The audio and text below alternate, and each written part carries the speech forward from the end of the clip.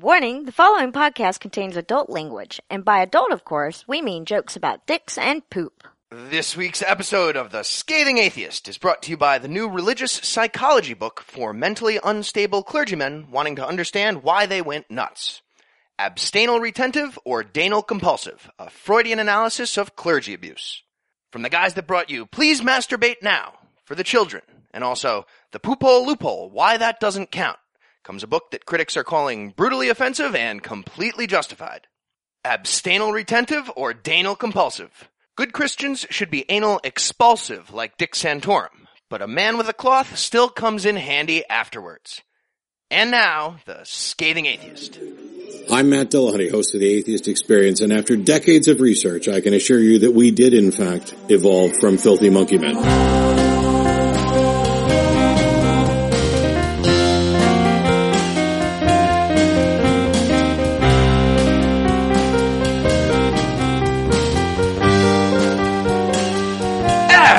It's Thursday. It's March 26th. And you can still use expired condoms if you're flying solo. I'm No Illusion. I'm Heath Enright. And from Fried Mullet Billboards, Valdosta, Georgia, this is The Scathing Atheist. This is what it said. On this week's episode, Phil Robertson will fantasize about fondling atheist dicks. The gays will take marriage right out of Christians' cold, dead hands. And Eli Bosnick joins us in asking why the hell we keep paying to be insulted. But first, the diatribe.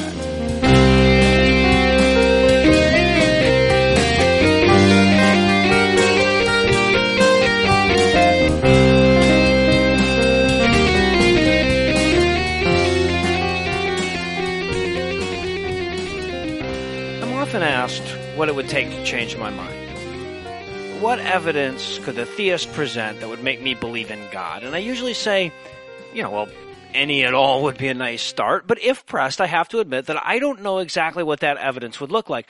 I can give it vague characteristics like repeatable and verifiable, but I can't point you to the holy grail of theistic evidence. And of course, the religious folks love to pretend that that's a fatal problem for us, right? As though the fact that I can't even imagine what the evidence for their position would look like is somehow a flaw in my argument. Look, I'm not the smartest person on the planet. Hell, I'm not even the smartest person on this podcast. So if, before the evidence existed in its present state, you'd have asked me what it would have taken for me to accept the theory that all the matter in the universe was once squeezed into a single microscopic point, I'd have drawn a complete fucking blank. Right? I certainly wouldn't have said, well, I suppose if you could show that all the galaxies are moving away from each other at the rate that increases with distance, and then you discovered the microwave background radiation from the explosion that released all that energy, that would do it. And it's not because that evidence isn't convincing to me, it's that I'm not smart enough to come up with it. But lucky for the Big Bang, it wasn't relying on me to prove it. People who were way smarter than me spent decades gathering data and testing hypotheses, and in the end they came up with a cogent argument that convinced the field and, by extension, me. And it's not like there aren't any smart people working from the theistic end of the God argument, right? Hell, in the West, they had a monopoly on the smart people for centuries and centuries, and still they have nothing. Hell, fuck all the smart theologists, they've got an all-knowing deity on their side, right? Plus the several thousand-year head start. And not only have they failed to make their case, but they failed to even define what making their case would look like. But for the sake of argument here, let's say that we did know what the evidence would look like, and then let's say we found it. Right? We all wake up tomorrow, and for the first time in its 3,000-year existence, theology makes a discovery, and it's an irrefutable one. And we all watch over the next few weeks while all the philosophers form a consensus, and the scientists in whatever field was relevant to the discovery vet and verify the findings, and the theist provides such a convincing case that atheism is no longer even logically justifiable. Now again, I can't even imagine what that evidence would look like, especially since we're talking about something that would prove theism, right? Not deism. We're talking about a personal God. And what's more, we're going to make it the Christian God, or one of the many different concepts of the Christian God. So first imagine a world where all-knowing and all-powerful aren't logical contradictions, and then layer in the sex-obsessed, judgmental prickishness that their God is so famous for, mix in a little redemption, salvation, mix in that wacky Trinity concept, and somehow that's shown to be the most likely explanation for the world. Now what?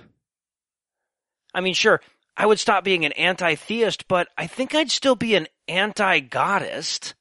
Would you start going to church? Would you start worshiping this God? Would you change your life and live by his commandments? Would you tithe to him? Would you pray to him? Or would you put your hands together, get down on your knees, and offer a prayer that sounded more like this? Hey, God, now that I know you're listening, fuck you. Seriously, what are the impeachment proceedings in heaven? How do we oust you and put somebody competent in charge? Because no offense, at least half the people in my billiards league could do a better job than you. What, cancer? Are you fucking kidding me? Just indiscriminate cancer for good people and bad people, young and old, believers and non-believers. Hey, don't get me wrong. If you had cancer in your back pocket, right, and you just doled it out once in a Hitler, I'd be okay with it. But you're giving that shit to 3-year-olds, you demonic fuck. And speaking of children, you think you could come up with an angel manufacturing method that doesn't require so many starving infants? And sure, I guess this is minor compared to the starving kids with cancer, but testicles? Really? What the fuck were you huffing when you came up with that idea? And about this original sin thing that you're so pissy about, quit blaming us for your fuck up. If I left my meds in the middle of the playroom, told my kids not to eat them, it's my fault if they overdose. And even if it wasn't, temporarily killing your own son seems like a shit solution. Seems to me an all-powerful being could have done a little better, or a lot better, or maybe couldn't possibly have come up with a stupider solution. I mean, who is holding your feet to the fire on the blood sacrifice thing anyway? Aren't you God? Also, while we're on the subject of you being an incompetent fuck-up, where the hell have you been the last 2,000 years while these warring factions were using your word to justify torturing and killing each other?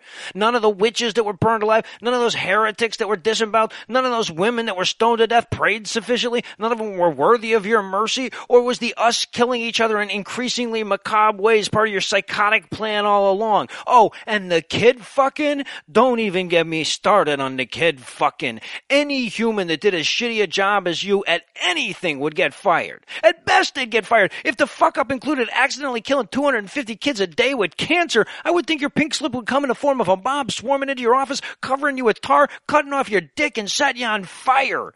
And even if you're too much of an asshole to step down, you could at least shit-can that PR department of yours after the 900th child rape. Look, asshole, I'm not going to ask you to forgive me. I've got shit like, you should have called Mom more often and stole that Twix bar when I was 11 in my sins column. You've got all the disease. So get on your fucking knees for a change and beg humanity to forgive you.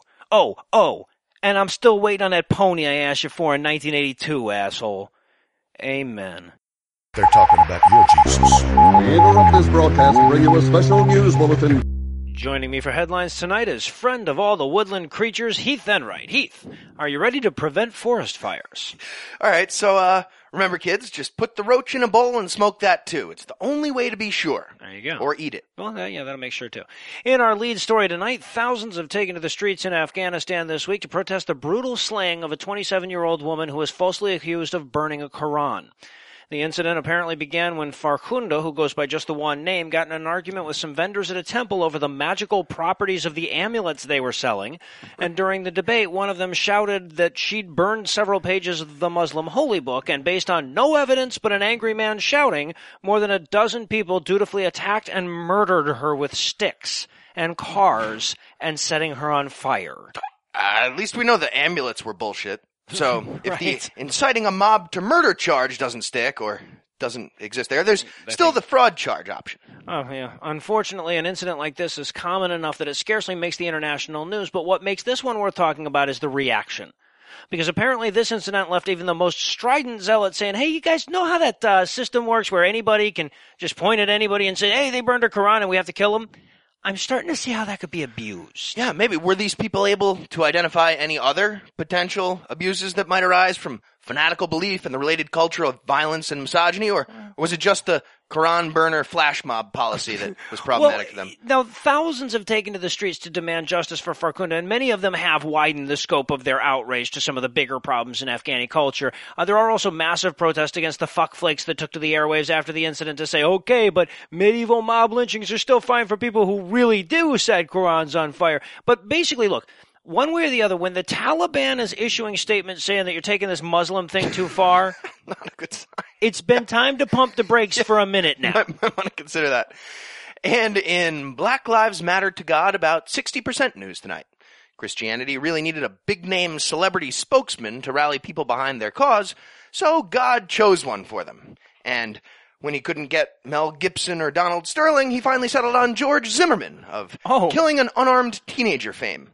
You might be asking yourself, isn't that stupid? Good question. But let's not forget, this is God we're talking about. So it's not stupid, it's mysterious. And that's why Old Jeezy finally released some recorded statements following his highly debated acquittal on killing with a gun charges, explaining he has no remorse because it would be blasphemous to question God's plan like that. I mean, come on. This kid was carrying Skittles. It's clearly aligned with the devil. If God didn't hate Skittles, he wouldn't have made them taste like Skittles.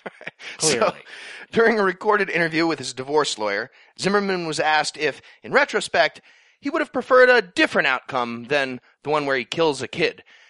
This was his answer. Quote, "I believe God has his plans, and for me to second-guess them would be hypocritical, almost blasphemous," end quote. Okay. That was his answer. Yeah, something about the obviously God wanted me to do it or he wouldn't have let me do it defense that scares the shit out of me right there. A little bit. So let's run through the scenarios here. Either God doesn't exist. We'll call that option A. Let's put a pin in that. Let's. And there's option B. God's an asshole and clearly not omnipotent. And then, of course, we have option C, which goes something like this. God's up there making a short list of names for the new spokesman position, and he says, "I'm not being mysterious enough. What if we hire that guy who killed that unarmed black person? Eric Garner? You mean Eric? No, the one right before that. Michael Brown. No. One more back. I think. Several more back. Trayvon Martin? You want to hire the guy who killed Trayvon Martin? Wouldn't that be so fucking mysterious? I'm doing it. So either that happened, or I think we had a pin on option A, no God. Yeah. We're going to go with... Maybe let's go with option A. Yeah. And that's not the kind of snowballing I had in my news tonight. The investigative speculators at Fox News have uncovered yet another unlikely liberal plot to destroy Jesus by moderately inconveniencing an incredibly small portion of the population. Of course, most of our audience will know about this one from our secret godless communist liberal America hating socials, but for those who don't, we secretly invented snow so that we could cancel religious holidays in a single school near Boston. Well, I'm sorry. We thought we secretly did all that shit, but they figured us out. The gig's up. They're on to us. Yeah, but we're doing it anyway. So after next year, no more Christianity and Judaism in Easton, Massachusetts. And then it's only a matter of time. Once you get Easton, we wait. The rest of the country goes with you. This bizarre accusation came during an episode of Outnumbered, where the hosts and their guests were talking about the decision by one Massachusetts school to make up for a record number of snow days by eliminating a few of the scheduled days off in the remaining school year, right? So apparently unaware that cui bono reasoning doesn't work for weather, all three people on the show agreed that this was probably a conspiracy by the God haters to get rid of religious holidays. Because, nothing pisses off atheists like having to take a day off. Right. Also, by the way, can't you go to school on Good Friday and then believe in Jesus later that afternoon or something? Isn't there apparently ways around not. This? No, that's not an option. And in Sunshine on a God's Ass news tonight, self-proclaimed Catholic warrior lady Susan Hemrick walked into the Capitol building in Tallahassee, Florida last December, told two police officers she was about to vandalize one of the holiday displays, did that on camera while they watched, and then eventually got charged with, I guess, something like already confessed to vandalism. Right. Despite the pre-confession and all the evidence, the state prosecutors have now dropped all charges against her due to lack of evidence. Right. Where did all the evidence go? Doesn't matter. Being a Catholic warrior lady counts as automatic justified insanity. Raptured up to heaven, I'm sure. And look, when you strip away all the legal jargon and shit, the defense in this case basically argued, come on. Come on. Don't be a dick about it. He's Christian. Oh, come on. So here's how this actually happened in the real-world legal system of Florida. Ms. Warrior's defense successfully argued yes, that the display she dismantled was from a satanic temple and was therefore, quote, basically putting an attack on Christians, end quote. In response to this genius argument, the grossly incompetent prosecutors switched teams, arguing against themselves about the tape that clearly shows the confessed crime occurring. Here's a statement from the prosecutors. Yeah. Quote, the defendant is simply carrying the display. no damages are apparent. It is simply disassembled. Oh, is End that quote. all? It's She just entirely different. So, but fuck everybody who tries to pretend that atheists don't have any kind of a real axe to grind when it comes to discrimination in this country. Because you could change that woman's skin color, gender, her sexual identity, whatever. The outcome is probably going to be the same. But if you change that to an old atheist lady tearing up a Christian display because she's mentally disabled or whatever, there's no fucking way they drop the charges like this. Chance. So, here's what you're allowed to do in Florida now. As an atheist, I'd be allowed to, say, carefully disassemble every public manger scene I ever see, as long as my doubt-driven rage hallucinations made me think the baby Jesus made a lewd gesture or remark at me. He probably did. Or if a lunatic Christian sees a group of Muslims take his parking spot, now he's probably not allowed to shoot them in the face, but he can, now, in Florida anyway, dismantle their vehicle piece by piece Right, and as carefully long as he doesn't reassemble it elsewhere, like Birmingham, vandalize it. England or something. Great new legal precedent, guys. Good work. Maybe not as bad as the shoot the black citizen brigade precedent they set. I'm sorry, that No. God set back Right, in no, yeah, 2013. be fair. But, it's still pretty bad. And in harangue the bums slowly news tonight, the Roman Catholic Archdiocese of San Francisco has determined that running sprinklers over their asphalt to run off the homeless during a historic drought was probably bad publicity and thus decided to stop doing it. 2 years after they decided to start doing it. Great job. Now, this sprinkler system ran for 75 seconds every half hour after dark and sprayed only the non-vegetated portions of the church grounds that would be conducive to sleeping if you were homeless. And as if that didn't make it clear enough, they also openly admitted that it was just there to run off the bums. Okay, so obviously it's good they finally stopped doing that. Yeah. But honestly, I'd prefer they use their tax evasion money on mistreating homeless people than lots of the other stuff they do. Right? Perfectly honest. If this frees up money to lobby for things like the Sodomite Suppression Act, gay firing squad referendum, I'm thinking it's better if the bums just take one for the team on this one. Right. Now, Archdiocese spokesman Bishop William Justice apologized, not for soaking homeless people in the winter, mind you, but for the fact that their real intention, which was to drench these homeless people into going somewhere safer, was misunderstood as a misanthropic gesture of pitiless cruelty. And then, upon sensing that that excuse wasn't working, he explained that homeless people shit everywhere and leave their drug needles lying around, and he didn't want old people and children to step in bum detritus on their way to church. Okay, but running a sprinkler next to a pile of shit and heroin needles, that really just spreads it all out into like a shitty heroin puddle. Is that really an improvement on front door? Doesn't seem like it solves the problem, does it? Now, Justice also pointed out that some of the Archdiocese's best friends are homeless. Quote, every year the Archdiocese helps many thousands of people through food, housing, shelter programs for people at risk, including homeless mothers and families, and in countless other ways, end quote. So I guess his point here is that if feeding homeless people doesn't earn you the right to hose them down once in a while, what's the point of charity? Am I right? Wow. All right. This guy knows. Yeah, right? Yeah. This. And in Immortal Kombat news tonight, former Arkansas governor and failed GOP presidential candidate Mike Huckabee was unable to attend the American Pastors Network conference last week, and instead sent a video of himself from Mount Carmel in Israel, overlooking the Jezreel Valley, where he believes the end times battle of Armageddon will soon take place. Yes. The video is basically a no-horse, blue, paintless, diabetic version of Braveheart's speech about every day from that day to there. But instead geared toward violent Christian Americans instead of Scottish peasants. Yeah, like the same speech if Gibson hadn't had to deliver it in a character. Right. So, according to Huckabee, quote, I hope that, if called upon, I would be willing to stand all by myself to call fire from heaven and believe that God will answer, even if there are hundreds and hundreds of false prophets on the other side. End quote. I want him to try that so bad. So, yeah, it turns out we were absolutely correct in assuming Mike Huckabee is a complete lunatic who seems to think Christians should start practicing the summoning of cosmic fireballs to envelop the heathens, wargs, and goblins in the upcoming magical war that's definitely not fictional and definitely about to happen. Huckabee has always screamed lawful evil to me, and quick before the jokes get even geekier than that, we're going to hand things D20. over to the lovely Lucinda Illusions. A man wrote the Bible. A whore is what she was. If it's a legitimate rape, It makes you a slut, right? Cooking can be fun. Hey, I'm proud of a man. This week in misogyny. Well, it's finally spring. And I only mention that because we have a lot of listeners in the northeastern U.S. that probably haven't noticed that yet. But here in all the other parts of the world, the flowers are blooming, the temperatures are rising, and the beaches are filling up with the joyous preambles of cirrhosis of the liver. That's right, the drunken buffoonery of spring break is upon us once again, and that makes the folks at Fox News nervous.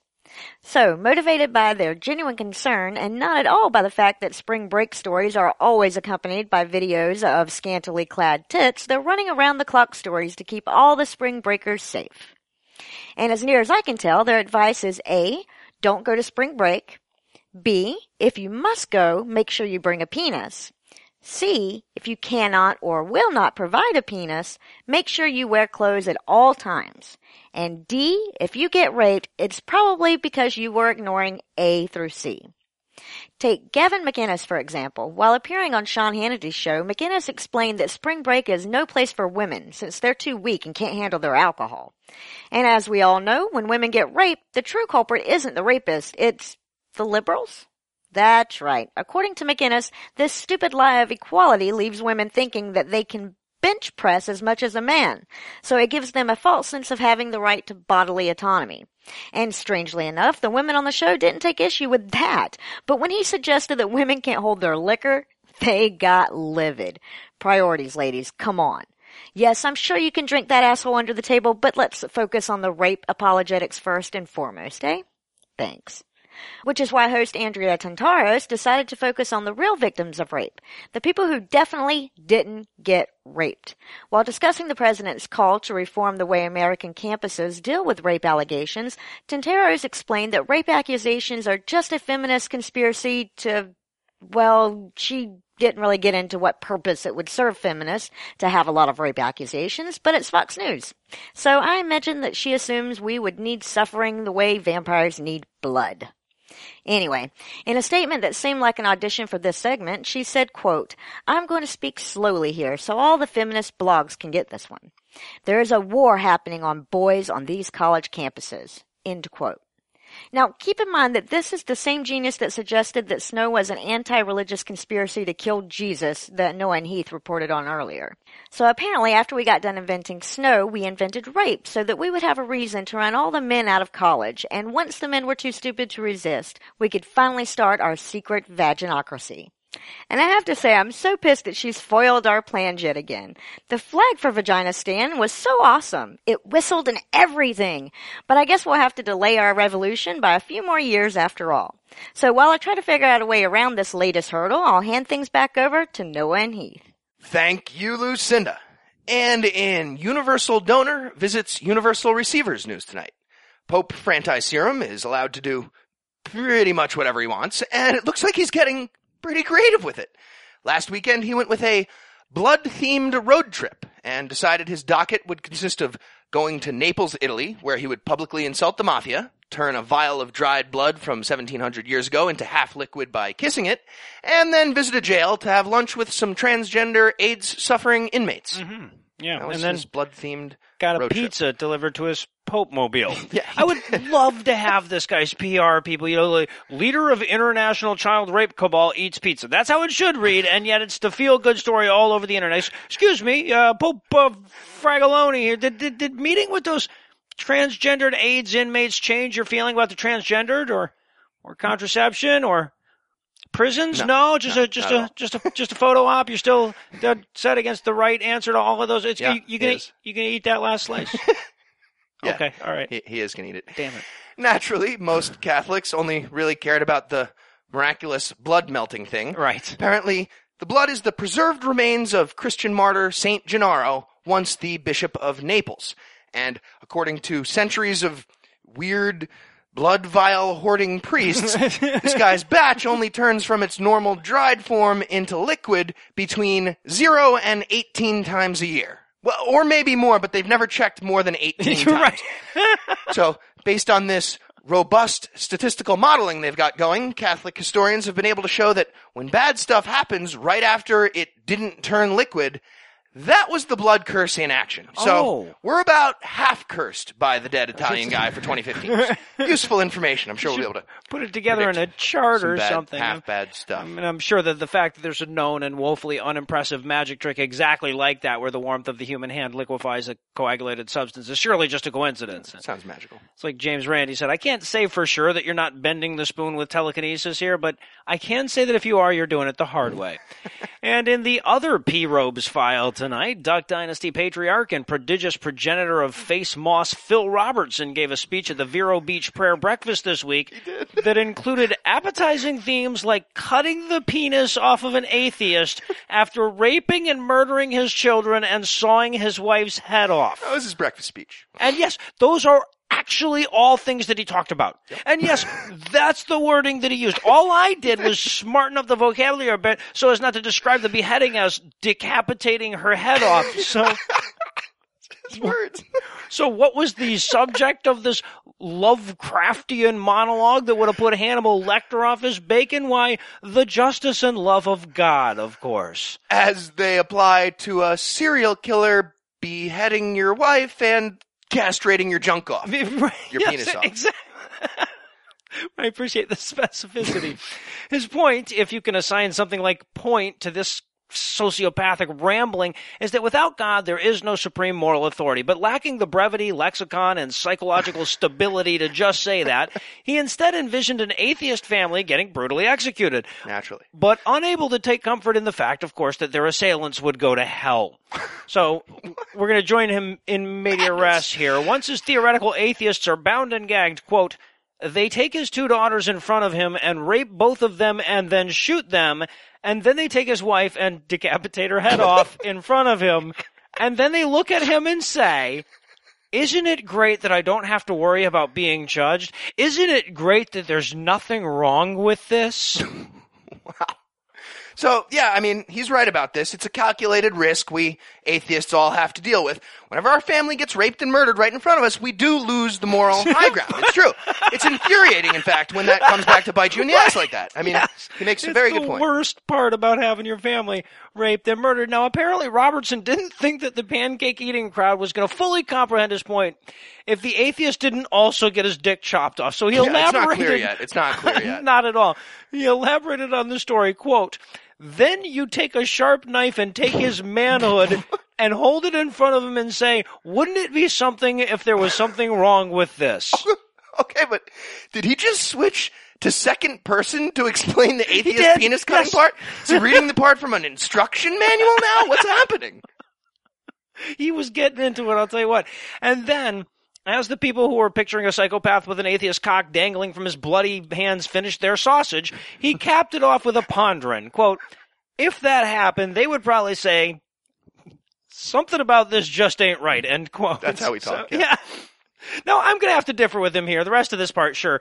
But a person who just watched their daughter get raped and their wife get decapitated and their dick used as a wacky wall walker would definitely not say... You didn't say he threw it up on the wall. Something about this just ain't right. Like, 100 times out of 100 this happens. Those are not going to be the next words out of that guy's mouth.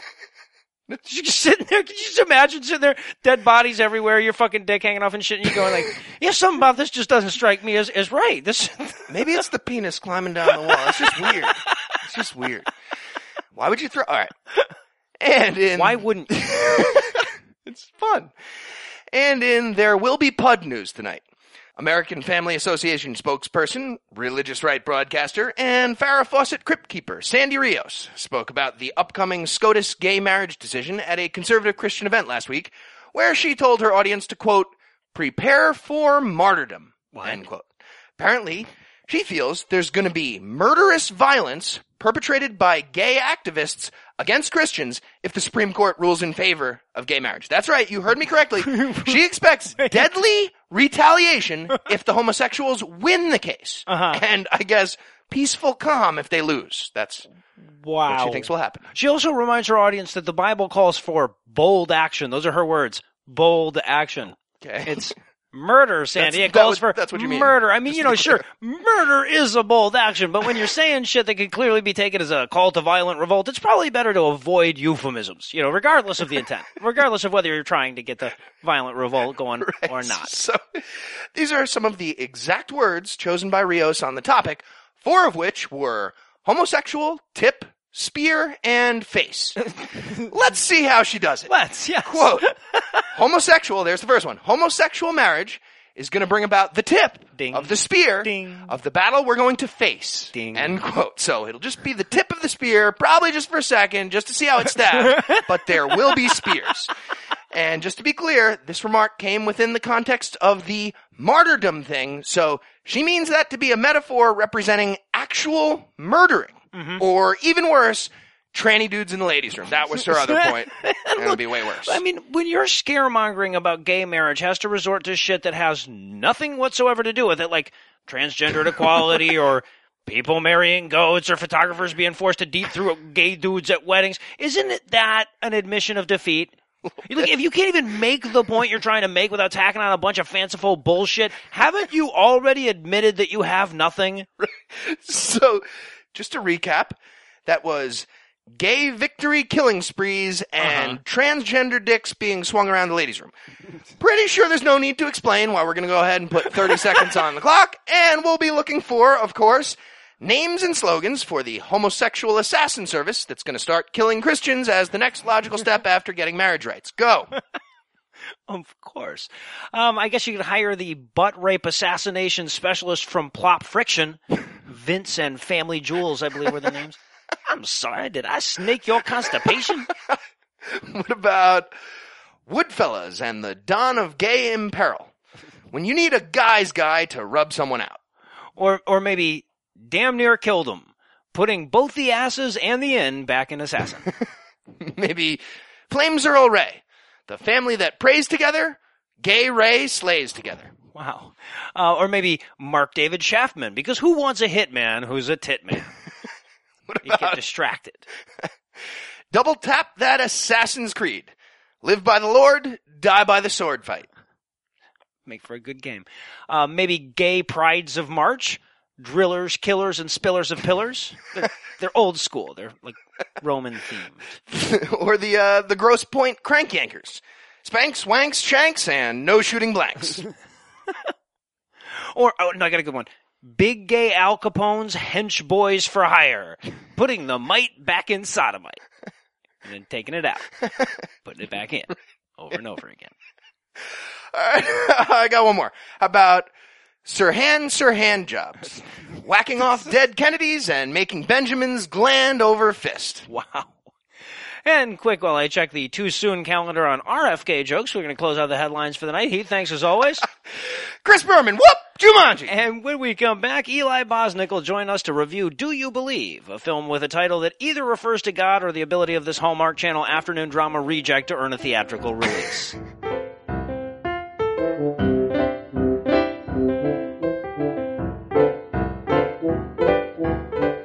Next week's episode will mark the 1-year anniversary of Eli's review of God's Not Dead, an event that unwittingly kicked off an immersion in Christian cinema that, if not undertaken voluntarily, would violate the Geneva Convention. In the past year, we've watched Greg Kinnear indulge in childhood delusions born of massive head trauma. We've watched Nicolas Cage give meaning to the term bad for a Nicolas Cage movie. We've watched Dexter's dad look at a cross like he wanted to fuck it for 2 hours. And we've watched Kirk Cameron prove that there are worse career choices a child star can make than fatal overdose. And yet, in none of those films do I recall being quite as pissed as I was during the latest offering from the writing team that reminded us Kevin Sorbo was still alive with God's Not Dead. Their new film, Do You Believe, seamfully weaves together 82 plot lines, none of which pack any more dramatic punch than a tampon ad. So to help us tease apart this 3-year-old Christmas light wad of a movie is our good friend Eli Bosnick. Eli, welcome back. Oh, thanks for having me, guys. So was Do You Believe everything that you hoped it would be? Guys, this was so not fun. It was not. I have a ton of fun. I love Nick Cage. I had fun. I had Kirk Cameron. I had fun. It's fun. Oh, Kirk Cameron's crazy and he's talking about, He's like applying new criticism to Christmas ornaments because something happened to him as a kid. Fun. Everyone's having a good time. This was drunk uncle at Thanksgiving wants to get you back into religion levels of not fun. Yes, it really was. This was the condom broke just as you came levels of not fun. Like that moment you have where you're just like, oh, it broke, and it's already out of me. That's how not fun. Just keep going. Just keep going. No point. It was a challenge to get through this fucking movie. And hatefully, grossly offensive throughout. Yeah. As a theme. It just every time it would hit you with something more offensive. You'd be like, well, at least they're not going to talk about, oh, she's googling a book. So we get the crazy opening monologue, and the first scene is the doctor. And the first thing that this movie wants us to know is that the doctor is mean for being a busy doctor. Yes. And we're supposed to be like, that son of a bitch. How dare you not stay and pray with your patient? Yeah, everybody in this movie that was educated, like the more educated they were, the more evil they were. Oh, Hundo P, any semblance of education or wealth or knowledge about anything except Christ, you were instantly evil. Yes. Instantly evil. So then we move from there to a shot of the ER, right?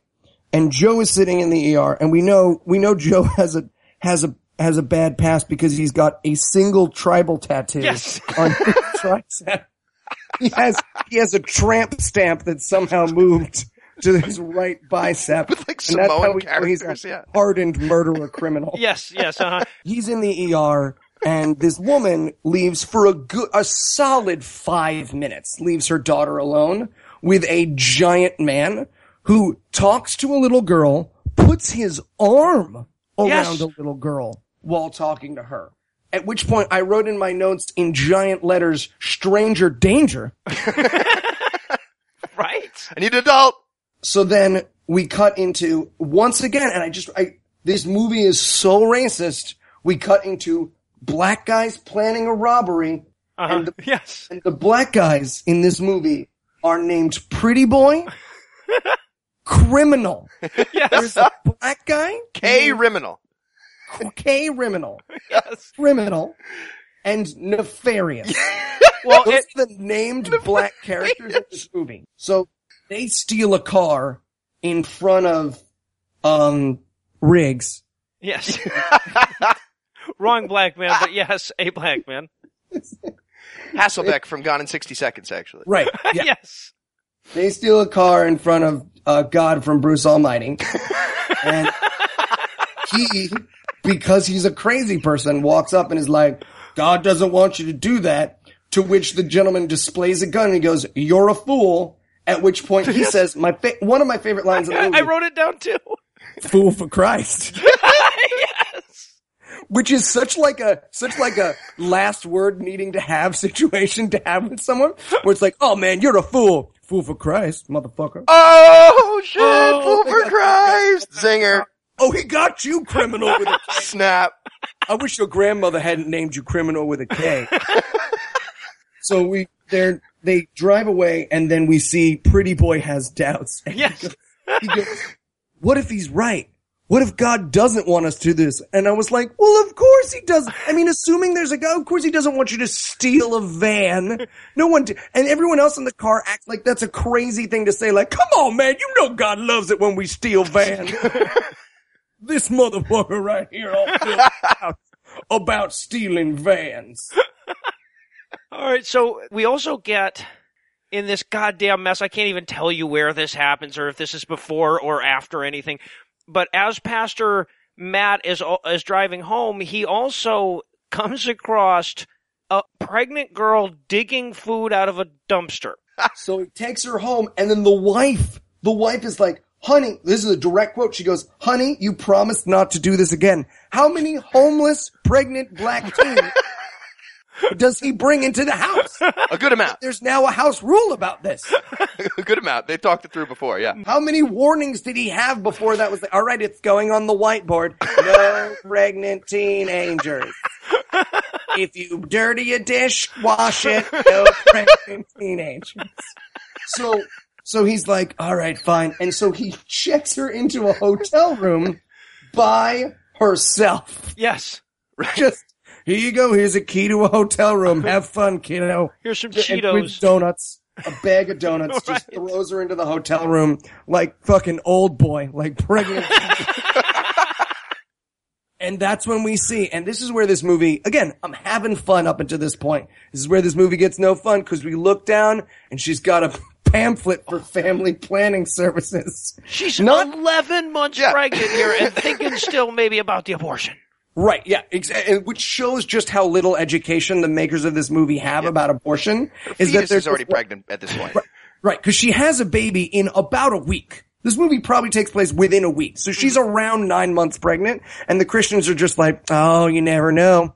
She might still go to that clinic and have a doctor be like, where the fuck were you 8 months ago? She's got a computer in her hotel room, and she's just Googling abortion. That is what she is Googling abortions. So they go to kill.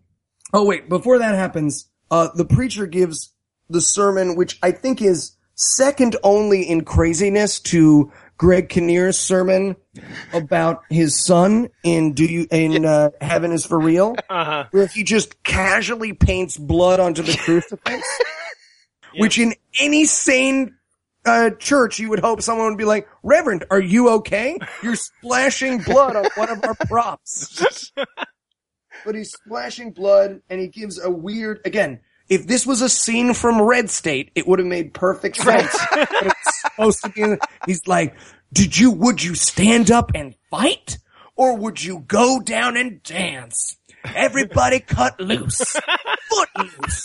I mean, it's just, I kept being like, I have to follow the train of what this guy's saying.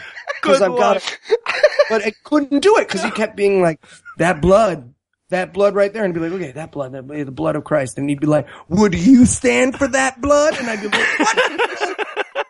Lost me again. And then they have this, what they think, I guess, is clever. As he's doing the sermon, we're also getting the black guys trying to take out Nefarious in sort of a cross-cutting montage that makes absolutely no sense. But, they've seen other people do it in movies, so they did it too. Right. And their technique for killing Nefarious is to drive a van through the side of his house. Right into the middle of it. That's their game plan. This is the planning moment of them okay, here's what we're gonna do. 3 of us are gonna get in a van, which we steal, and we're gonna drive through the side of his house. Wait, what? Yeah, don't interrupt me while I'm playing.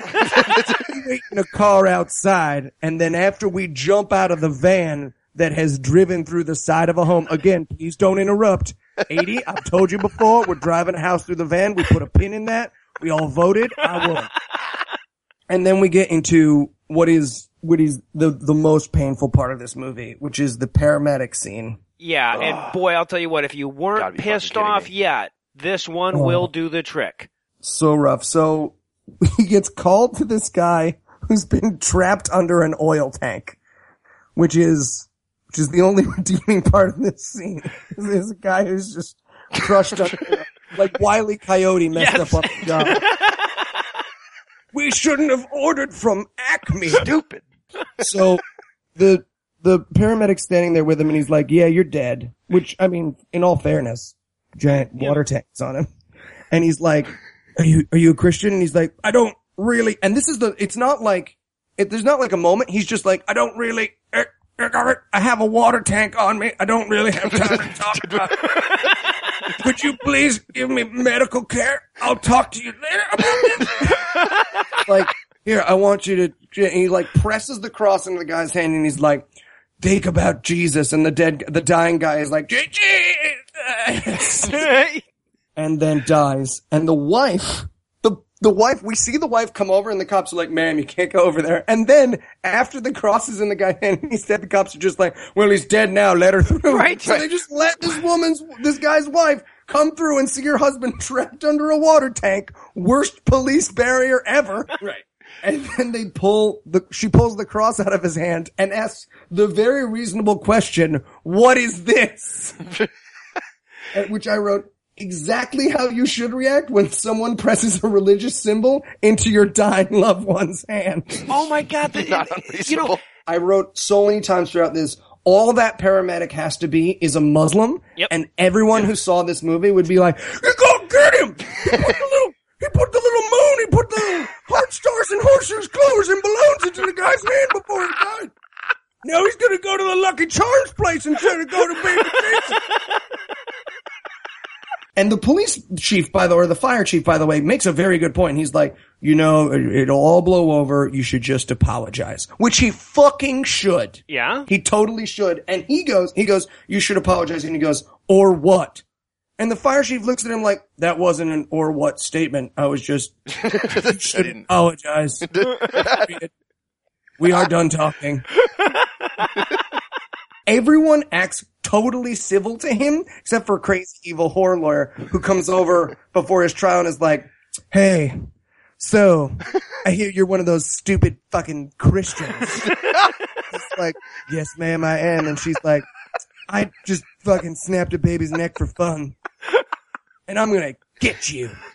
And he's like, and that's when we find out that the guy who he gave the cross to was not just like a guy, he was a atheist. Yes. A member of the AHA whose catchphrase is "good without God."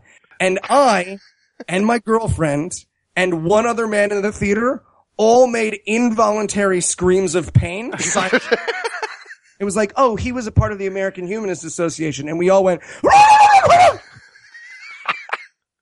But if I found out that my girlfriend was in an accident and a paramedic pushed a cross into her hand and made her do a deathbed conversion when she was scared and in pain and delirious, I would shoot him in the face with a fucking spear gun. I wouldn't sue him because you can't sue someone who you've cooked and eaten.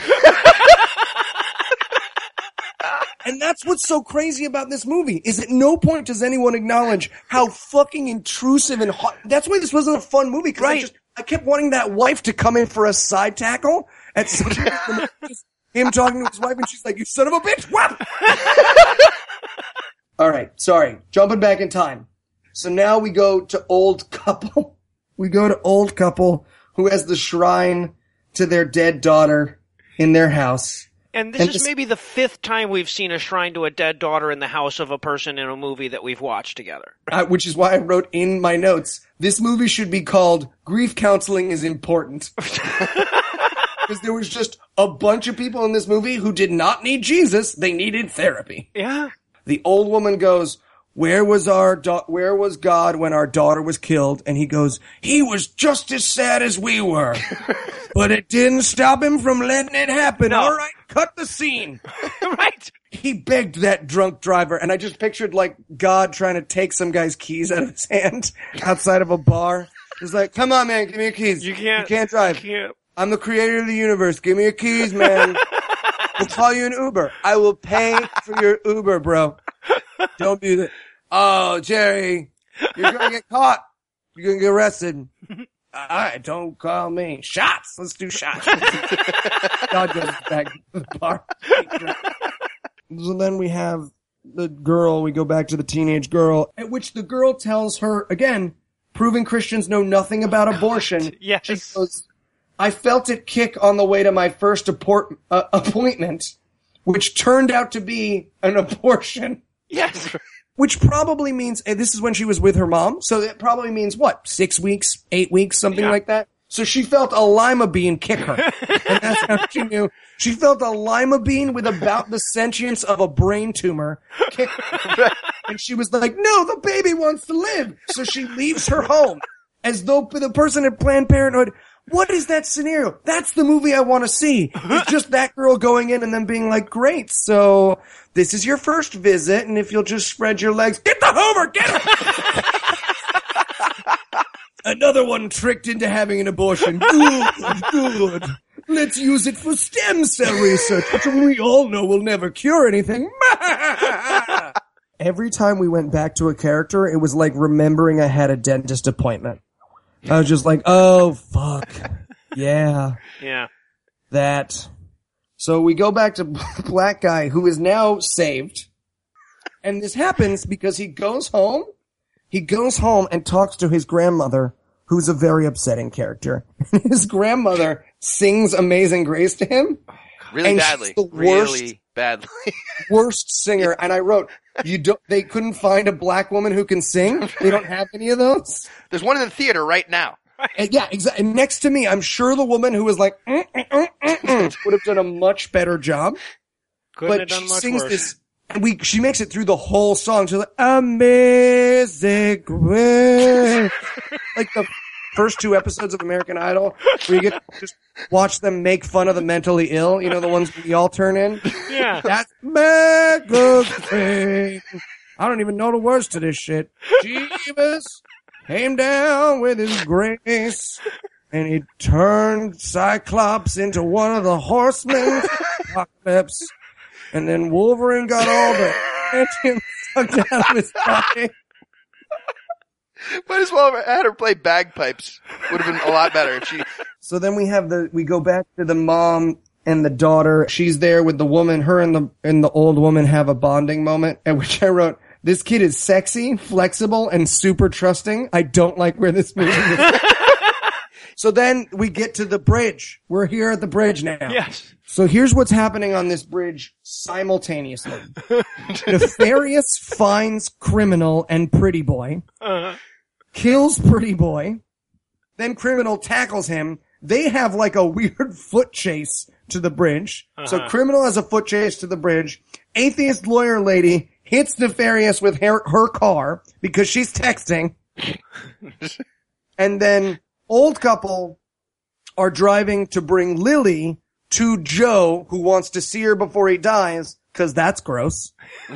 I forgot to mention, Joe's last request to the friend who comes to see him, she's like, Joe, you were so good to us. Is there anything I can do? And he's like, yeah, bring me your daughter. I would have been like, no. I want your 7-year-old daughter to watch a death. I'd appreciate that. I'm going to go ahead and pass. Would you like another blanket? Maybe we could do that. I wanted so badly in that scene between the two of them for her to be like, Joe, what were you in jail for? Oh, I raped and murdered a bunch of little girls. Anyways, bring Lily around. I want to say None of them were named Lily, so it's kind of on my I feel like bucket list, you're going to make connections that aren't there, but please bring me your daughter. I'm going to an oblivion without consequences. So the grandparents, not the grandparents because they're just old people. The old people are bringing Lily. Yeah. The pastor and his wife are bringing the teen who has gone into labor, and the paramedic is just driving. So they all meet up on this bridge, and there is the weirdest, most giant, epic car crash. Everyone's car crashes into everyone's. And then, so the pregnancy goes wrong, and the pregnant girl is dying of childbirth. Yep. Like you do. Firefighter saves atheist lawyer from the car. Marine saves Lily. Everyone jumps in the car. Baby is born. Retard learns to play the tuba. It's just everything happens. All the things in this movie happens. And then the old guy, I forgot this. The old guy's in the car and his leg is broken. So he's like, here, let's get you out of there. And he's like, no, you gotta leave me here. My leg is broken. At which point, every other character in the movie is like, no, man, your leg's broken. We're gonna pull you out. And he's like, oh, okay. I thought it was like a horse where if my leg was broken, you had to let me drown in the river. My bad. Yeah, if you can go ahead and pull me out of the car. And then the pregnant teen dies, and then they just steal her baby. Right. As though they would show up to the hospital and be like, yeah, well, you know, a teenager died in the back of our car. So we figured it's like a lost property law thing, right? If it ends up in your home or vehicle, you know, we just figured we could keep this baby. I mean, listen, I've had a lot of teenagers die in the back of my car, but I've never been allowed to keep the baby. And you wouldn't even ask, would you? I mean, that would be crazy to even ask. Never. I cut them up and eat them like a solid American. No, and apparently the atheist lawyer was carrying a bunch of TNT with her when she got into the car accident. Her car explodes because it's so full of sin. In a mushroom cloud out of nowhere. Yeah. And she turns to Bobby and she says, "Why did you save me?" This woman's just like we have no concept of kindness. Like we're like, but I don't understand. I'm not going to give you any of my Jew gold. Why would you save me? There's nothing in it for you.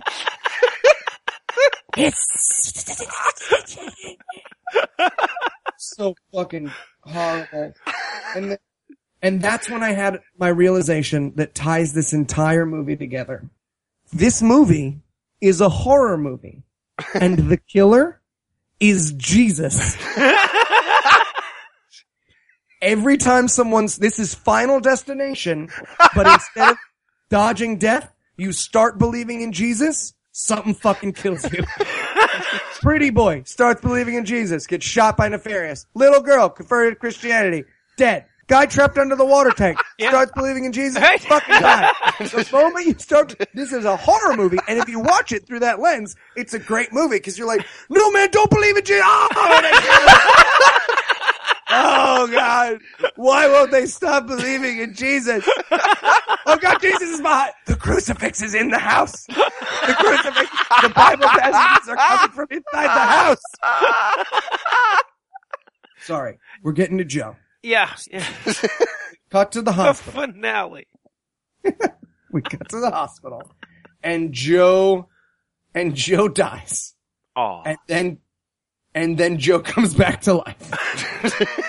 Only the black people stay dead in this. But the leukemia is gone when he comes back. Yeah. Right. Of course, that never gets proven through the movie. So in my head, they're just like, "Oh no, you still super have cancer. You are very much still going to die. Yeah.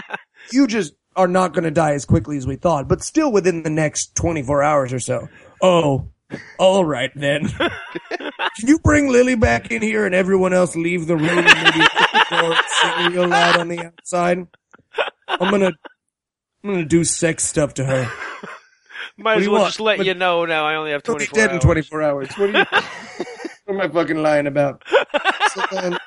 And then again, a staple of a Christian movie, a jock jam Jesus tune. Yes. Just comes pouring through the speakers just like, "Do you believe in God?" And I was just like, oh God, it's over.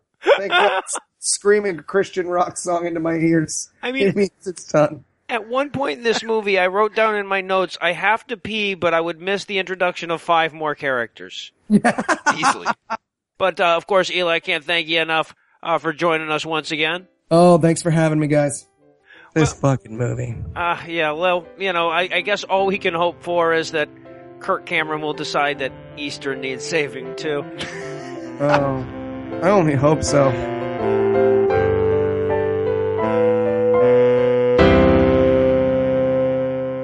Before we give up and stop kicking tonight, I wanted to offer a huge thanks to everybody that voted for us in the Podcast Awards. Voting ended on Tuesday night, so it's all in There Is No God's hands now.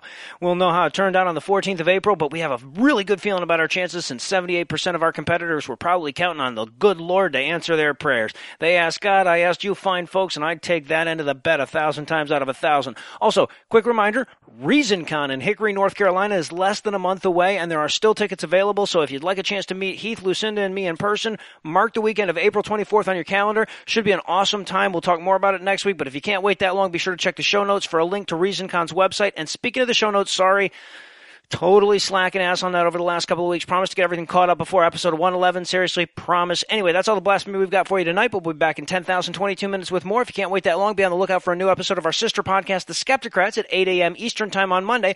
And also be sure to follow us on Twitter and like us on Facebook, because for some people, your social media presence is basically your online dick size, and we don't want anybody making fun of our virtual dick. I need to thank Heath once again for making Boxer from Animal Farm look like a slacker. I need to thank the lovely Lucinda Illusions for a lot of things, but most immediately for the mental image of the whistling flag of Vaginistan. Huge thanks also to Matt Dillahunty of the Atheist Experience fame for providing this week's Farnsworth quote. Matt is truly one of my favorite voices in the atheist movement and possibly the most entertaining debater in the business. If you haven't seen him mop the floor with Saitan Brigancate, you are really missing out. Links to that video and to the Atheist Experience will be provided on the show notes, of course. Obviously, I need to thank Eli one more time for suffering through the absolute worst that cinema has to offer, and honestly, I need to thank his lovely lady friend, an innocent victim who I never expected to get caught up in all of this. Very sorry about that. But most of all, of course, I need to thank this week's most orgasm-inspiring organisms, William Michael Nicholas, Robert Daniel, Sean, Sherry, Sarah, Dorinda, Craig, Allen, Robert, Joel, James, Bear Friend, Tea Party, Ryan, Eddie, and Squackadoodle. William Michael Nicholas, Robert Daniel, and Sean, whose dicks are so big the man from Nantucket writes limericks about them. Sherry, Sarah, Dorinda, Craig, Allen, and Robert, who are so bright the sun can't look at them during an eclipse. And Joel, James, Bear Friend, Tea Party, Ryan, Eddie, and Squackadoodle, who are so intelligent they were named honorary villains in the credits for Do You Believe. Together, these 18 atypically able-bodied, amiable apexes of atheism evaded our asocial agency this week by giving us money. Not everybody has the wherewithal, herewithal, or therewithal that it takes to give us money, but if you think you've got all the requisite withals, you can make a per-episode donation at patreon.com/ScathingAtheist, where you can earn bonus content, including stuff like this week's 75-minute uncut interview with Eli, or you can make a one-time donation by clicking on the donate button on the right side of the homepage at ScathingAtheist.com. And if you'd like to help, but you're not allowed to donate to podcasts until you've avenged the death of your master, you can also help us a ton by leaving us a 5-star review on iTunes, Stitcher, or your podcast reviewing vehicle of choice. If you have questions, comments, or death threats, you'll find all the contact info on the contact page at ScathingAtheist.com. All the music used in this episode was written and performed by yours truly, and yes, I did have my permission.